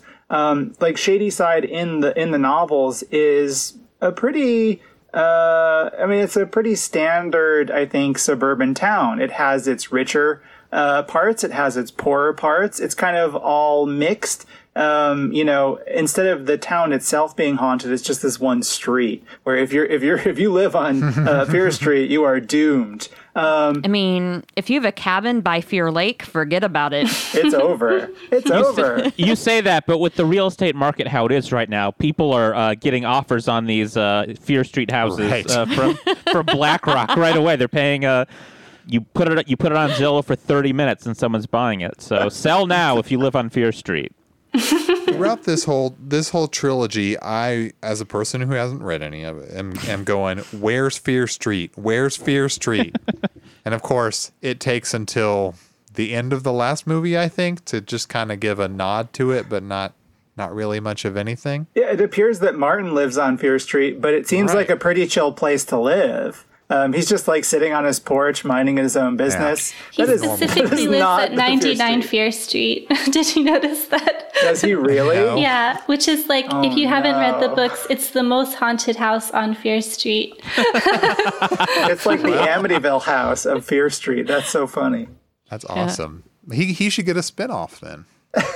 Oh, I hope. That'd be great. Maybe this was already made clear, but is this in like the Pacific Northwest? Where is this? I've always gotten the impression from reading the Fear Street books that Shadyside is in like the Rust Belt, like Ohio. Yeah. There is a Shadyside in Ohio, a real one. Well, it's not the real one. I know, but I'm just saying. Okay. I know that because I tried to look up the median income of Shadyside a minute ago, and I found the real town. What is it? What's the median income? Oh, I don't know. I clicked off it when I found out it wasn't the real Shadyside. Oh, okay. Not the real one. Yeah, not R.L. Stine's. In the books, the location of Shadyside is never identified. It's just supposed to be like in any town, America.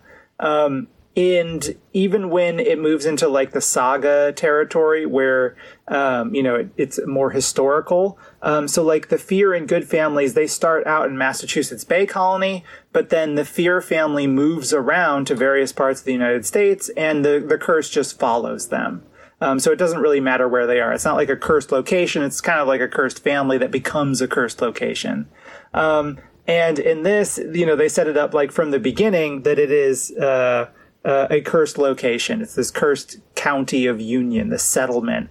And in a lot of the press materials, like professional reviews and some interviews and stuff, they keep on identifying Shadyside as Shadyside, Ohio. Now, I don't know if that's like poor researching from the writers or if that's something that was sent out in the press kit. It's never identified in the movies where it is. But if it's Ohio, I mean, talk about anachronisms. It's like, it's bonkers how anachronistic that is. Yeah. I guess it was the site of a Puritan settlement. So it's the eastern United States, but yeah. Yeah, I mean, you would think so, right? But I don't buy that necessarily. Like in this movie universe, it could be anywhere.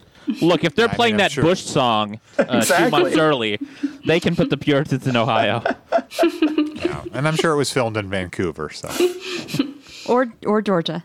It was filmed in Georgia. Was it? Oh, Was it? Yeah. In the books, is there even a Sunnyvale? Is that a thing? No. Is there this town rivalry? I don't. Oh, that's made up. Don't for this. believe so. Yeah, there's no town rivalry type thing. There are some like other towns around Shadyside that are mentioned from time to time, but again, there's no like animosity there really. And I guess it's because Shadyside in the books like has like again, it's got like the nice parts of town and the bad parts of town, so they don't really need to do that. Yeah. I really hated that town rivalry. I thought that was so annoying.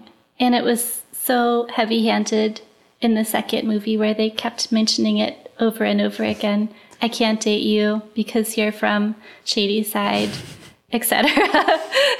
So it's very, very Montague and Capulet. But that Camp Nightwing is completely integrated, so to speak. Like all the kids are just kind of thrown in together there. Yeah. It doesn't matter what But weren't they segregated by the color war though? Well, yeah, They are. in the color war, but then it's completely lopsided by the time they're doing it. But like they're all going to the same camp, which is kind of weird. Right. And it's a camp in Shadyside, too.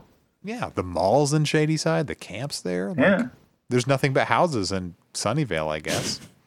Something that's really weird about these movies that I was picking up this time is the permeability of these two towns. Like, it seems like you are kind of allowed to move between them, or at least some people are.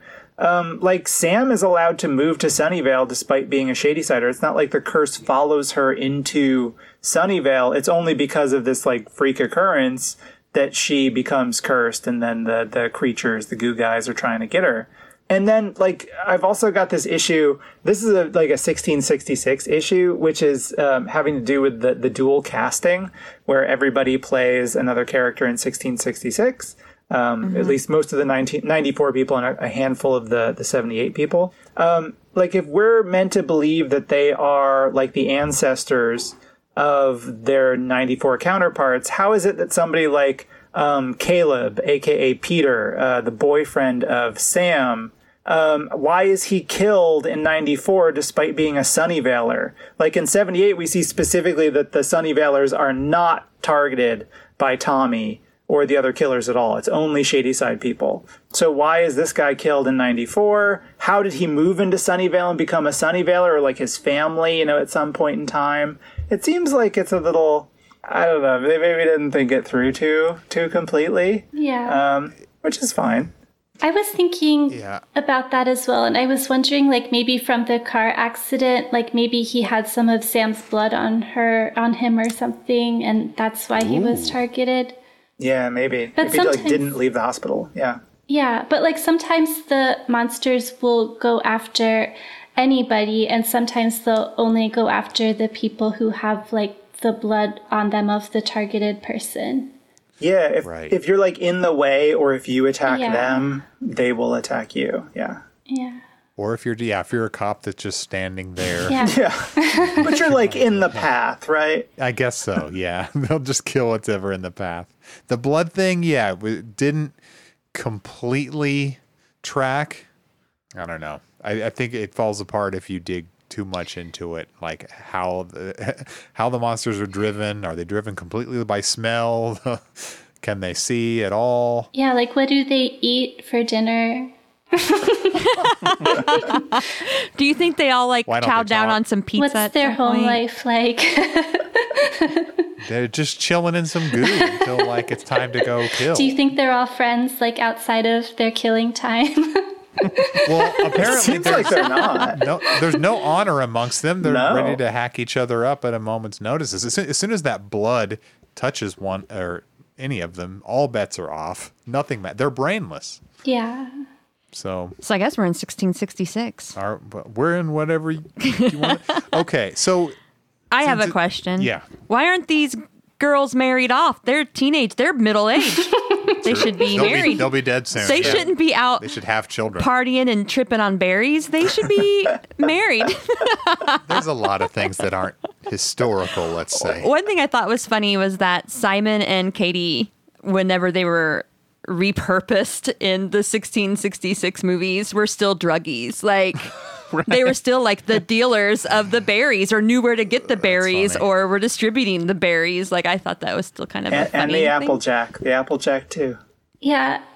Yeah. That scene at the bonfire was like one of my favorite scenes out of all three of the movies. They just looked like they were all having so much fun. Okay, this is what I said, and Jessica had no reaction, which broke my heart. I Oh, was like, what? this is straight out of a Taylor Swift video. The video for Willow? I haven't seen it. Am I the only No, one? I loved that So it- because the rest of 1666 was like this prestige horror, very gloomy. And then you had this like joyful scene where they were all just like allowed to be like fun kids. I liked that scene a lot. I thought it reminded me of A Portrait of a Lady on Fire. Yeah, If anyone remembers the scene where, with the fire. well, yeah, where the lady catches on fire, Literally what happened. where they're partying. Yeah, that had that kind of like sexual tension there, and just the kind of scene where they're at like a festive, not really like kind of a celebration, right? So I don't know if it's meant to be taken too literally, speaking of reusing actors. But it does that thing where I'm going to bring up Back to the Future 3 again, where I took my headphones off because I haven't watched Portrait of a Lady on Fire yet. And then when I Wait, Josh, you haven't? and then how many years ago did that come out? 2. It's been sitting in my car from the library for like 3 weeks. But it's probably melted. But It's not good. It better not be from mine. it's not. And when I put them back on, Blake was saying, "I hate to bring up Back to the Future 3 again." No. That's where you're wrong. That's where you're wrong. I don't hate to I love to bring it up again. Okay. So that movie also does a thing where the same actor will play their distant. This is even more distant than Back to the Future 3 because that was in the 19th century. So someone in 1666 is going to look exactly the same as their predecessor, not their predecessor. What's the word I'm thinking of? As ancestor? Their descendant. Yeah. Hundreds of years later, so the concept of genetic drift does not exist. You're going to look exactly the same as your great-great-great-great-grandmother. Well, I wonder if it was just done that way so we have like more emotional attachment to the characters. Because if it had been like a school filled with random kids who got their eyes chopped out, maybe we wouldn't care as much. But since it's like Josh and Ziggy, like maybe we care more. That's exactly right, and that's why Michael J. Fox also played Martin O'Fly. Martin Mick O'Fly. I forgot his name. I've never seen Back to the Future Part 3. So. Well, you should. Well, whatever. And she's seeing all of this as a vision, right? Like, Right. Yeah, I thought it was like a Octavia Butler type Kindred situation where I was kind of confused by that. I realized it was a vision, but at the time, for some reason, I thought she had actually stepped back she into was reality. Back in there. And she's like, Yeah, no, that's what I thought. I'm going to cause some chaos in this girl's life by making out. It's definitely strange because the movie doesn't really give you a clear answer about how much we're meant to buy into what we're seeing there. I mean, because some of the characters are obviously the ancestors of the later descendants. So like in the case of the Goods, that's clearly true. In the case of the Bermans, like we hear their last name is Berman. So we know that these two who happen to look exactly like the 78 ones are, they're the ancestors of these people. So we do, I think, have to wonder if that's true for the other characters too. And I mean, in my head, I'm just going with yes, they are. So like even if they don't look, because I would assume that that's just like a visual cue, right? Like that they're cast the same actors. Like I imagine like in 1666 they didn't actually look like that, like how Dina doesn't actually look like the real Sarah Fier. But that also makes me wonder, like, is Dina like a descendant of the Fier family?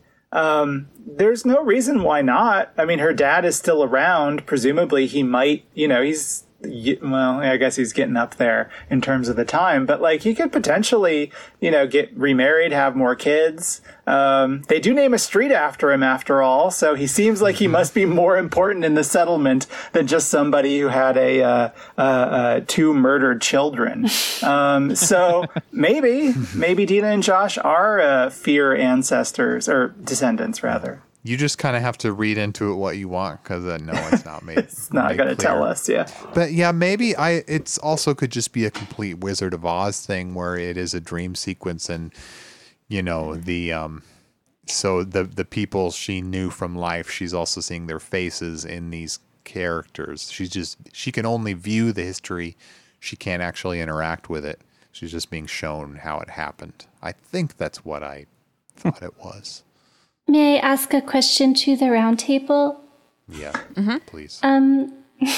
What accent would you like to have seen them do in 1666 instead of Irish? I think maybe maybe like a Boston accent would have been good. That'd be good. Yeah. Yeah. I was thinking no accent and just speaking your normal voice, like when Sofia Coppola made Marie Antoinette, right? Everyone just used if they were English, they had their accents. If they were American, they spoke with an American accent and it didn't matter, which I like because then you don't hear people do bad accents if they're not good at them. I want some good Kardashian vocal fry. Yeah, I felt the accents were like a little bit distracting, but like some of them were actually really accurate. I thought that Solomon's accent was really good. He really shined in 1666. Not so much as Nick Good, but I think this is a good era for him to play in his career. I just wanted to ask about Solomon's appearance in this one. His hair is clearly a wig, although I think it's a fairly good wig. But my question is his beard fake too? I think it is. I think it is as be. well. Gotta be. Yeah. There was no time to grow it. There's no way they had. No, because they that filmed kind of this one. timetable. They filmed this one second, so this was filmed after 1994, and he's clean shaven. Interesting. I thought it looked fake, but that's me. Yeah. I have to ask why and how. Maybe I'm just completely ignorant of history. Why and how is it an Irish settlement? Could that be real? No. Did that happen? Absolutely not. Okay. No. I didn't. I looked it up. I looked it up, and it didn't seem to have been a real thing. Well, I was thinking if I don't know. I was thinking if any. Why that choice? Why that choice? Because Irish accents are fun. I mean, was there anything that specifically noted it as an Irish settlement, or besides the accents? No, just the accent. Just the accent. I think it's just because they couldn't, like, most of the actors couldn't learn any accent other than that. That was the easiest one for them to do. Yeah. Like they sat them down and were like, watch The Witch, and they watched it and they were like, we can't do this. Nope. I don't even thee and thou, what? I would have just had them do the mayor of Easttown, Pennsylvania, go fetch me some water. That's what I would have done. It works more or less. It'd probably be more accurate historically than Irish. It'd be closer to the truth. Maybe. What else you got for this century? So this movie is kind of split in half. Is it like 1 hour is in the past flashback, and the second hour is back in 1994? A little more than half of it is the 1666. Okay. Yeah. And then it goes 1994 part 2. Yeah, what did you think of 1994 part 2, the way that, the showdown in the mall? I mean, that was fine. I just didn't expect to see that title card pop up that said 1994. I felt very relieved that we weren't going to be stuck in 1664. Yeah, I mean, that too. They couldn't sustain that for 2 full hours. I do like when we first see Martin, it's when the Josh and Dina roll up. They're in the stolen cop car, and Josh leans out and says, "Hey, Martin," and he's like, "What, Urkel?" I like how he calls him Urkel. I like that rapport. I like that friendship. Good reference for 94. I like that Josh said, "Yeah." Like, yeah, I've accepted the name Urkel. That's me. Yeah, that's me. And he says, "Hey, do you want to help us kill Sheriff Good?" And Martin's like, "Let me grab my jacket." Like, very good. Such a good friend. Yeah, I agree. Right.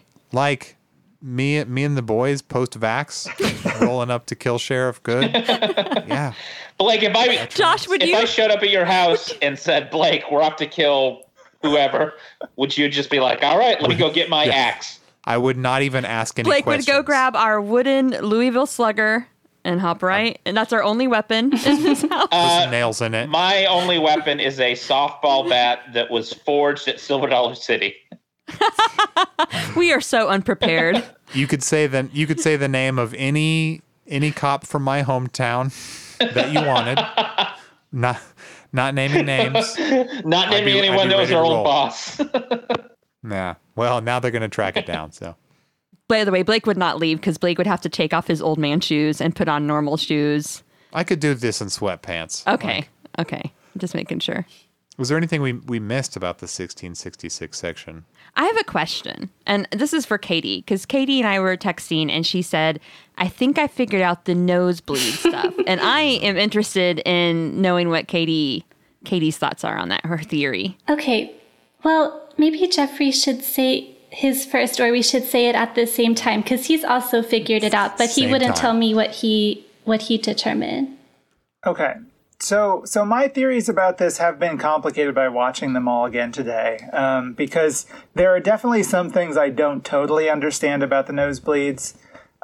So my perspective on the lore here is that, as I think this movie tries to make clear to us, Seraphir is not a witch. She is at no point a witch. Now, she puts a curse upon the good family line, but it seems like more like a ghostly curse than anything. It definitely is not a witch curse. She never extends that hand to Satan successfully. So it seems like that the nosebleeds are occurring based on Sarah's ghostly whims. Like when people are near to her bones, they will start bleeding from the nose, but not everybody, and that's weird. It's only very selective. So, like, Ziggy gets the nosebleeds, Sam gets the nosebleeds, and Dina gets the nosebleeds, and that's it. And Alice gets the nosebleeds. Does Alice get the nosebleeds? Yeah, which plays an important part in my theory. I'm actually really curious because I don't remember her getting them. She touches the goo mound, and that gives her some flashes. Yeah, she like touches her nose, and she like notices that she has a nosebleed, and then she reads in the book, "Your blood will be drawn when she is near," or something like that, when they're in the cave. Interesting. So, yeah, I'm curious why then, because Cindy doesn't get a nosebleed. I mean, really, nobody else around Sam, when Sam first gets it, gets a nosebleed. Like, you know, like Dina and Simon and Kate, they're all there. Josh is there too, right? And they don't get nosebleeds. So that's weird. But yeah, so it seems like, you know, for this ghost vision to happen, you need to bleed onto her bones. Either it can just be like her normal bones from her body buried on the side of the hideaway, or her skeleton hand bone. And if you bleed on that, you will get to see a vision, but it's only until you reunite the two of them that you get the full vision. But it doesn't. If you bleed on any of it, the goo men are going to come get you anyway to protect the secret. So you really don't want to have that happen unless you have a lot of friends like Martin and Ziggy to help you out. Okay, so what is your theory? Okay, so let's think of this Seraphir curse as a 4-part mystery to solve. There are 4 characters that get nosebleeds. As Jeffrey mentioned, Dina, Sam, Alice, and Ziggy. And there are 4 steps in this mystery-solving process. The first step is to find Seraphir's grave. That's what Sam did. And then Seraphir recognized that Sam was an important person to help solve this mystery. And so that was her little way of signifying that Sam was an important character to help solve the mystery. The next step in the process was to find Seraphir's hand, and that's what Alice did. And so that's why Alice got a nosebleed, because she's the next part of this puzzle. And then the third part is to carry that secret from 1978 to 1994, and that's where Ziggy comes in, because she was the only survivor that could have been able to understand where the hand was. And then the fourth person was Dina, and she was the one that was able to see that vision that that the good family was responsible for the whole curse. So there's these 4 girls that are each maybe Seraphir kind of had a feeling that they were all really important in her story. And so that's why, I don't know, it was just as much energy as she could muster was to give them this little signal. That's my theory. Interesting. I buy that. Yeah. Thanks.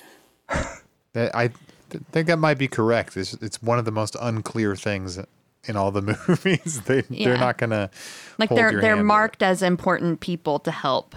Yeah. Solve and yeah. It's just like you're close. It's like an indicator in a video game, like the controller vibrating when you're close to something good. Yeah, you're doing something right.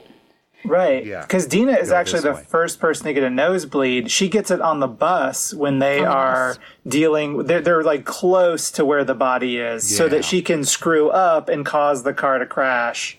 And for Sam to touch the bone. And then she gets it again when she goes back to the grave, right before she has the vision. She gets another nosebleed. Yeah. We'll never know. We'll never know. That's a frustrating thing, because like if my theory about the ancestors and descendants is like on the mark, then like all of them except for Alice are people who go all the way back to 1666, or at least their families do. Although even then, like, I don't know, why isn't it then Cindy who gets the nosebleed in 78? Because Cindy obviously had a much closer relationship to Sarah Fear than, Constance Berman did then. So, yeah, I guess we'll never know is the best way to put it. It's like, it's somewhere in the margins of everything we're saying. Yeah, I mean, maybe Sarah Fear sort of knew, she could see it play out, and that's why she knew that Ziggy was going to be the survivor or something. She's a very powerful ghostly presence. True. Right. But she's not a witch. Also, no one said that. Except the entire town for 300 years. They said it. But they were wrong. Yeah, true. What were the best outfits of 1666? What pantaloons did you favor? Were there any good outfits? My favorite outfit was worn by Hannah when she and Lizzie and Sarah were walking in the woods. Like, they all had like some really cute shawls on, but Hannah was like, hers was like a floral embroidered pattern, which was it definitely was very rare for a Puritan person to have something so flashy, because if you've ever seen like a drawing of a Puritan person, it is the most boring you could possibly look and the most like conservative looking. So I thought that was really cute. And she also had her hair braided really nicely, and she looked like a little American Girl doll. That was my favorite outfit of 1666. Yeah, she was very peacocking that night, you know? Yeah, she was ready for a party. She definitely was. How about you? Me for 1666? Yeah. Or just for outfits in general? Just in general. I would say my favorite look is Simon in his cool cardigan and shorts and boots. I thought, dudes could wear that now. Yeah, he looked great. I liked their flower crowns, I thought that was... Well, they're moss crowns. What part was that? Aren't they? Yeah, like moss crowns. I guess they weren't really flower. They weren't going to like Coachella or anything. They were much more Puritan moss crowns. I'm sorry. Didn't you get chills when like the moss started growing after Sarah Fear was buried in like her secret location? I thought that was really beautiful. Yeah, that was cool. The red moss. Jeffrey, did you have any favorite outfits? I did. One outfit I really liked, although I don't think she's in it for very long, is Kate's outfit after after Pound Town. She's wearing like, and I guess this is all Lost and Found stuff too, which I don't know who would lose this. I guess it was like Daphne from Scooby-Doo, because that's what she looks like afterwards. She's wearing this great like purple blazer. And is she wearing a turtleneck, or am I just imagining that? I don't know, but it's the best outfit I've ever seen. Yeah, it's intense, but season appropriate, and I think very stylish. Mm-hmm. I like how Dina still styled her Lost and Found overalls with one strap. Yeah, I loved that. And so the bib flopped down, which was a very like 90s thing to do, if I remember. Yeah, correctly. that was very authentic. Yes. But I love how she took the time to do that. I gotta make sure I look cool, so I better just leave one side of my overalls. I mean, she's saving time by not doing up the second one. True. So. You get to Pound Town quicker when your overalls are anyway. So let's get to 1994 Part 2 and talk about how this thing wraps up. Sure. I thought that it was like so crafty, the way they figured out how to trap all of the monsters behind the gates. And the gate from B. Dalton like didn't close all the way, which also happened in 1994, which I thought was like a clever throwback. I was like, no, it's not going to close all the way. And then it didn't, but she figured it out. I thought the plan that they came up with, knowing that you probably didn't have that much time, was really creative. And I also really liked the lighting throughout, like that whole scene. I thought that was really cool. I like the black light effects. Yes. They really got into redecorating and like writing little slogans and blacklight paint. It made me think, what good would I be in this situation? And I realized I can be the guy writing things like good on the wall. You guys get a little plan to get the killers or whatever, and I'll just write really mean things about the killer. Right. This way, evil. Psycho.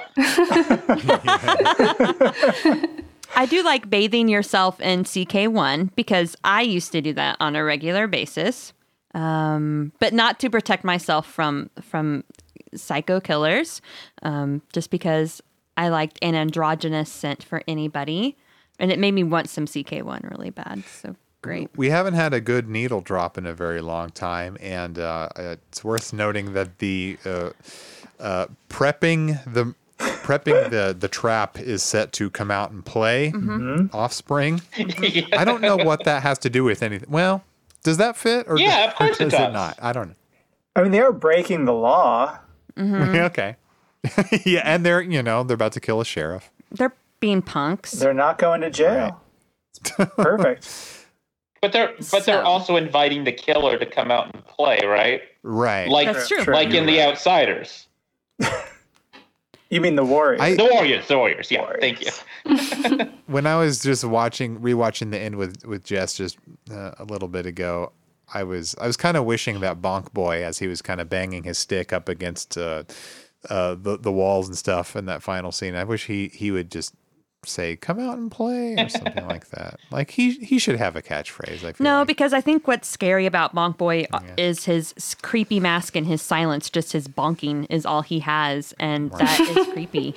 So just that you just know he's coming because the bonking. Too much bonking. Something I learned a minute ago, Billy Barker was played by a woman, a stunt woman.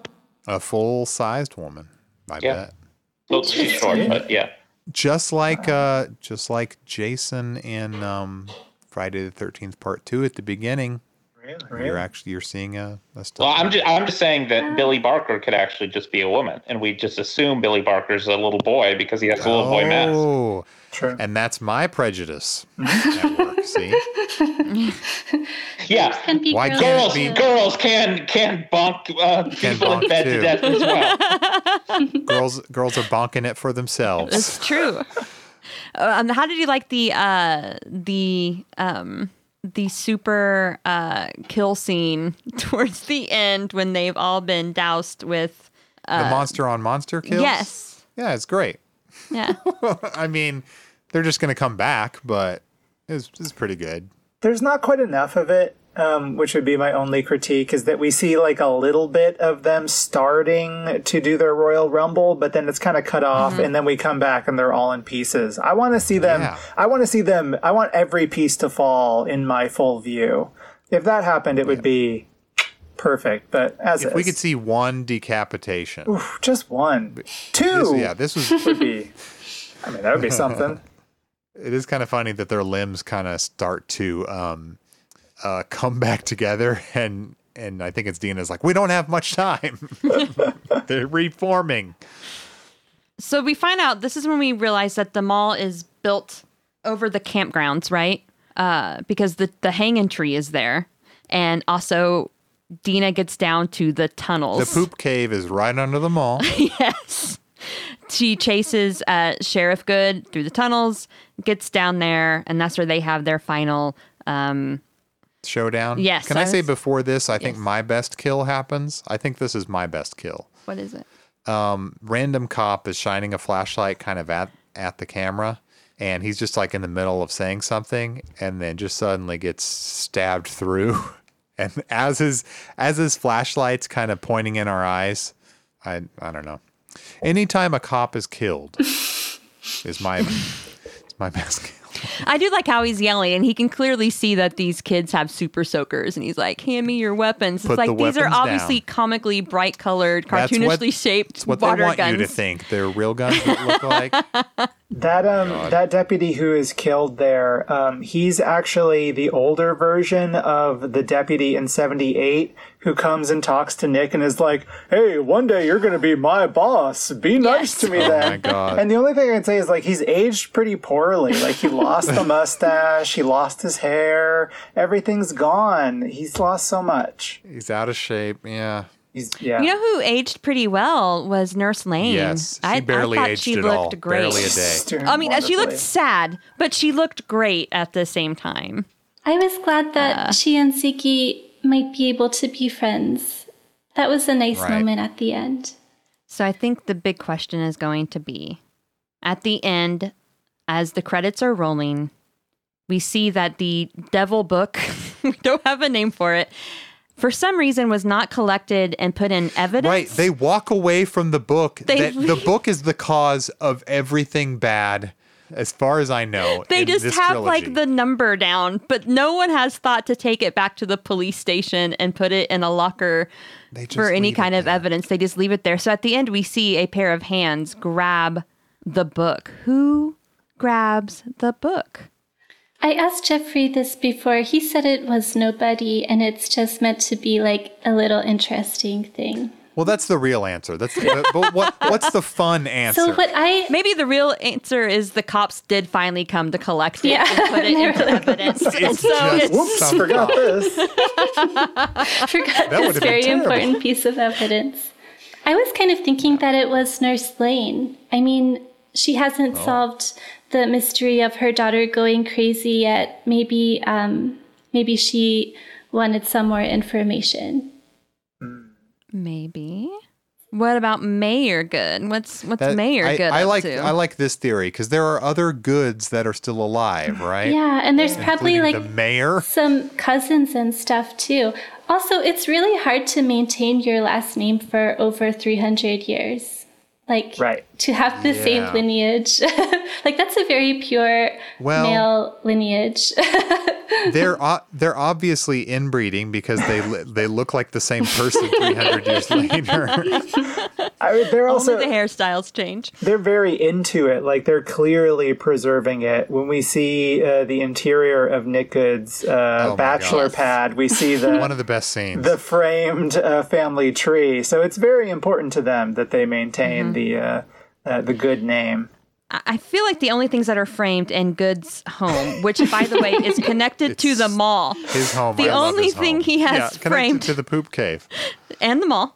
The only thing he has framed are inspirational posters. Yes. And then the family tree. And Blake was like, "No, that looks right." And I'm like, "You would never see." Like, if I was expecting to see inspirational posters in someone's home, it would be like an office, maybe. He's tacky. Rich people are often tacky. Yeah, to me, maybe he's being ironic. No. Oh, okay. No. I mean, when I saw all the like taxidermy goat heads, I accepted that. But when I saw that motivational poster, I was like, "Oh, this guy's psycho. This guy is lost." Yeah. I mean, to me, like, he kind of. Well, all of the Goods really give off this incel energy. Like, I mean, the reason that Solomon turned on Sarah Fier and like got her hanged was because she like rejected him, or he knew that she wouldn't be with him. And I don't know, maybe somehow Nick Good also felt that with Ziggy, like she didn't want to be with him or something, and that's why he was turning on her as well. But I don't know. I don't think it was from economic reasons that they like channeled the devil, because like Solomon was doing pretty well out in his farmlands. He said the land was very fertile. So I can't think of another reason besides like, oh, this girl rejected me, so as a result, I'm going to curse all Shady Siders forever. I mean, it sounds like a typical toxic male situation. Yeah. Right? A girl scorned me, therefore everyone will pay. Yeah. Further proof of his incel nature is when she says, "Just a weird girl who reads Stephen King." He's like, "Stephen King's really popular." Oh my God. That is so... Name every one of his novels and his short stories now. If you're a real fan. Name the 3 novels he has written. There up to were this 3 point. at that point. And I love when he says that Carrie is his second favorite of them. Right. It's like there are 3. Right. But then later on, he reveals that he hasn't even read The Shining yet. So he's ranking it 2 out of 2. It would have been funnier if one of them had been like, I can't wait for The Shining to come out. Well, so one thing about him that is really interesting, or like all the versions of like Nick Good throughout the time, from Solomon to Nick, that I thought was really interesting is that even though they've made this deal with the devil to get whatever they want, they still don't have love. I mean, presumably they do at some point because, like, how are these firstborn sons being created? But they don't, like, get the person they want, right? I mean, Solomon does not wind up with Sarah. Clearly, Nick does not end up with Ziggy. I mean, he's, like, sliding notes under her door that have no purpose just to try to, like, get her to call him, right? Yeah. Which that was actually a weird detail, and I can only really read it through his like recurrent incelness. Is that he just desperately wants to like try to connect with her, so he's like starting murder rampages to be like, "Hey, remember when we went through a murder rampage? It's happening again. If you need help, you know my number." So yeah, it's like it's that double-edged nature to the deal with the devil. Like technically, they're getting most of what they want. They are extremely prosperous. They have this great town. They can be in these elevated positions in society, but they're not going to get the girl in the end. Yeah, maybe it's part of that Sarah Fear curse. Also, it's Oh. Well, I have one more question for the group. yes. If there are Fear Street spinoffs, which most likely there will be, who do you want it to follow? Blake is probably going to vote for Bonk Boy. Yeah. I think I don't know if you feel the same way, Katie, but, you know, give me some more Ruby Lane, right? For sure. From what I read on the internet, she is a fan favorite. She was the only girl killer. She was so adorable. I would love it if she were in it again. But I would also be fine if it were just a new story altogether and we just kind of closed this chapter and focused on something else, because of course there's about 80 of these books that they could choose to explore. They should do some Christmas specials, you know? There are some babysitters that need Yeah, let's chop up these babysitters. Josh, do you have a pick? I mean, I like Bonk Boy. I like the Humpty Dumpty Killer. I guess the Humpty Dumpty Killer.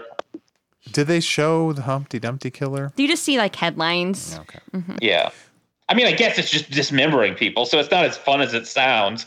Like I'm picturing. Well, he's dismembering them, but putting them back together. Yeah. So actually, that sounds like a very gruesome movie, and I don't know if I want to watch that. Yeah. It sounds human centipede. No, thank you. It sounds cute though, and I'm just picturing an Eggman doing killing. That's true. And Jeffrey, do you have a direction? Yeah, I mean, I'm definitely in camp new story. As much as I like the individual killers that we don't really see much of, like just aesthetically, like we know what their stories are broadly. Like there's no surprises there. That was actually a problem that 78 runs into, where it's like, we know what happens in this story. We're just going to see people killed. So they like do ridiculous things, like try to like confuse us about who C. Berman is to try to make it interesting. Which they don't successfully do, in my opinion. So I just don't feel like there's much there other than just seeing some gnarly kills. So I would rather it go in a new direction. What era was Bonk Boy from? I don't know. I just know that he killed his 3 brothers and bludgeoned them to death. Because that makes all the difference. Hold on, I can look it up. He looked Depression era. Is that rude? Yeah, I think. Yeah. Yes, it's very rude. I think he was before Milkman. Milkman was 50s, I think. So yeah, I think Depression era sounds right. Having the concept of a milkman is so very 50s. He's 1922. Okay. Oh, okay. Okay. So Flappers. Yeah. You know, the Roaring The 20s, all of that. I would call it something like the bonkening. Okay. And you know, take off the mask and like we talked about earlier, it's a bonk girl just to freak out the fans and have a terrible reaction online. It's just the plot of Great Gatsby, except he's the part of Gatsby, so he moves next door. It just starts bonking everyone in East and West Egg. And they rename it in later decades as Bonk Street. Okay, well, do we want to go ahead and rate this? Normally we rate things. We use a 4-hoof rating. If it's a magical, wonderful story, we give it 4 hooves and a unicorn horn. Do the guests want to go first, or do you want me and Josh to go while Are we you rating think the about trilogy as a whole? Yeah. Fair enough. If you want, you can rank your movies too. Like your favorite in order if you want. But I'm just going to rate it as a solid 3.5 hooves. I was going to say 3. Yeah. 3 hooves. Yeah, also 3, and it goes 2, 1, 3 for my ratings. So you like 78, 94, and then 66? Yeah. 16, 66? Okay. I think I agree with that ranking, yeah. Mostly just because I didn't like the 1666 stuff that much, because I feel like I've seen all of that stuff so many times. But done better in The Witch. Actually, I'd have to agree with you guys. Yeah, because I love camp horror films. Yeah, it's probably a very it's mostly controversial. just, I like camp in the mall. I like camp. I like the malls. outfits. Yeah, I like the poop cave. But there were things in 1666 that I did like. But yeah, as a whole, it wasn't my favorite. Katie. I will probably say 3 hooves. Okay.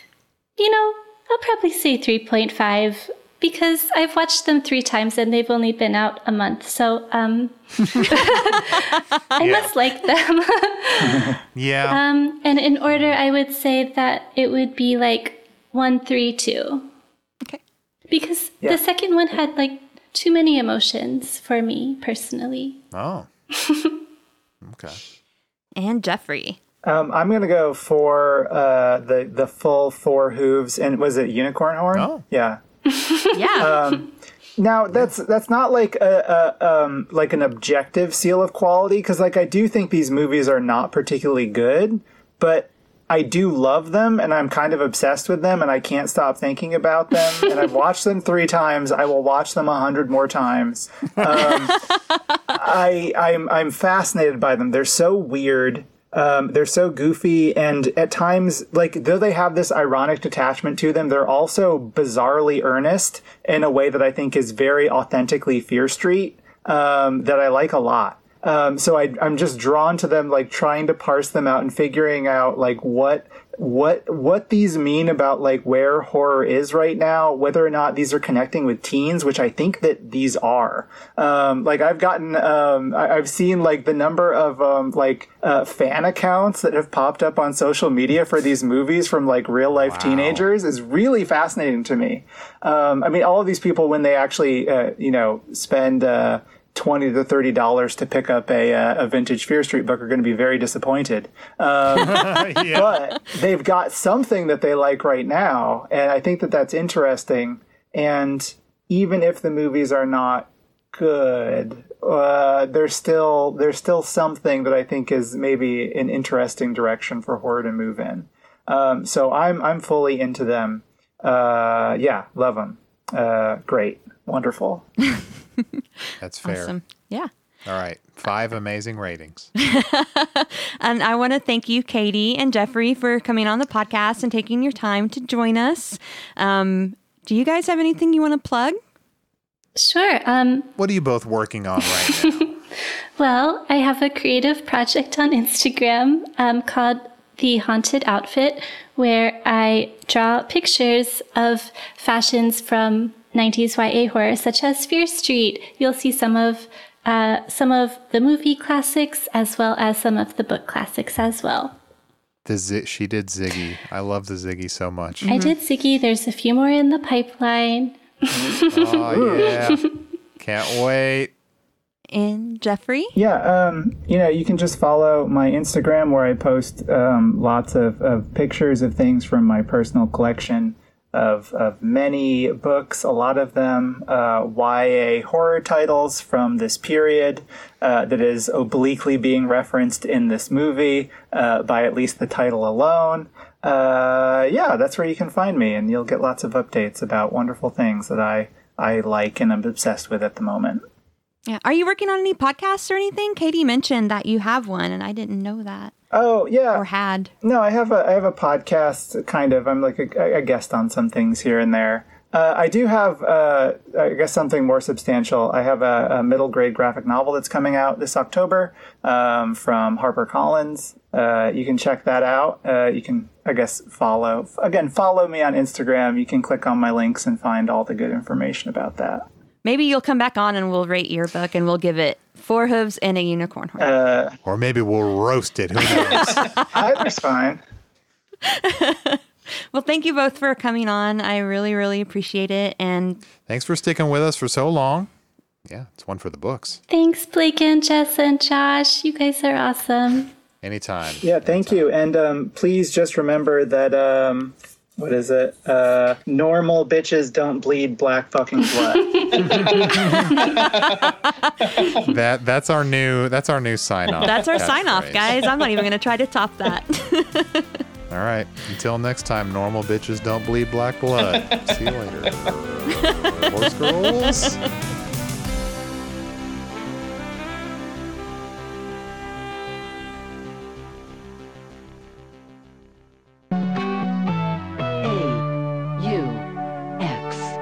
AUX Audio.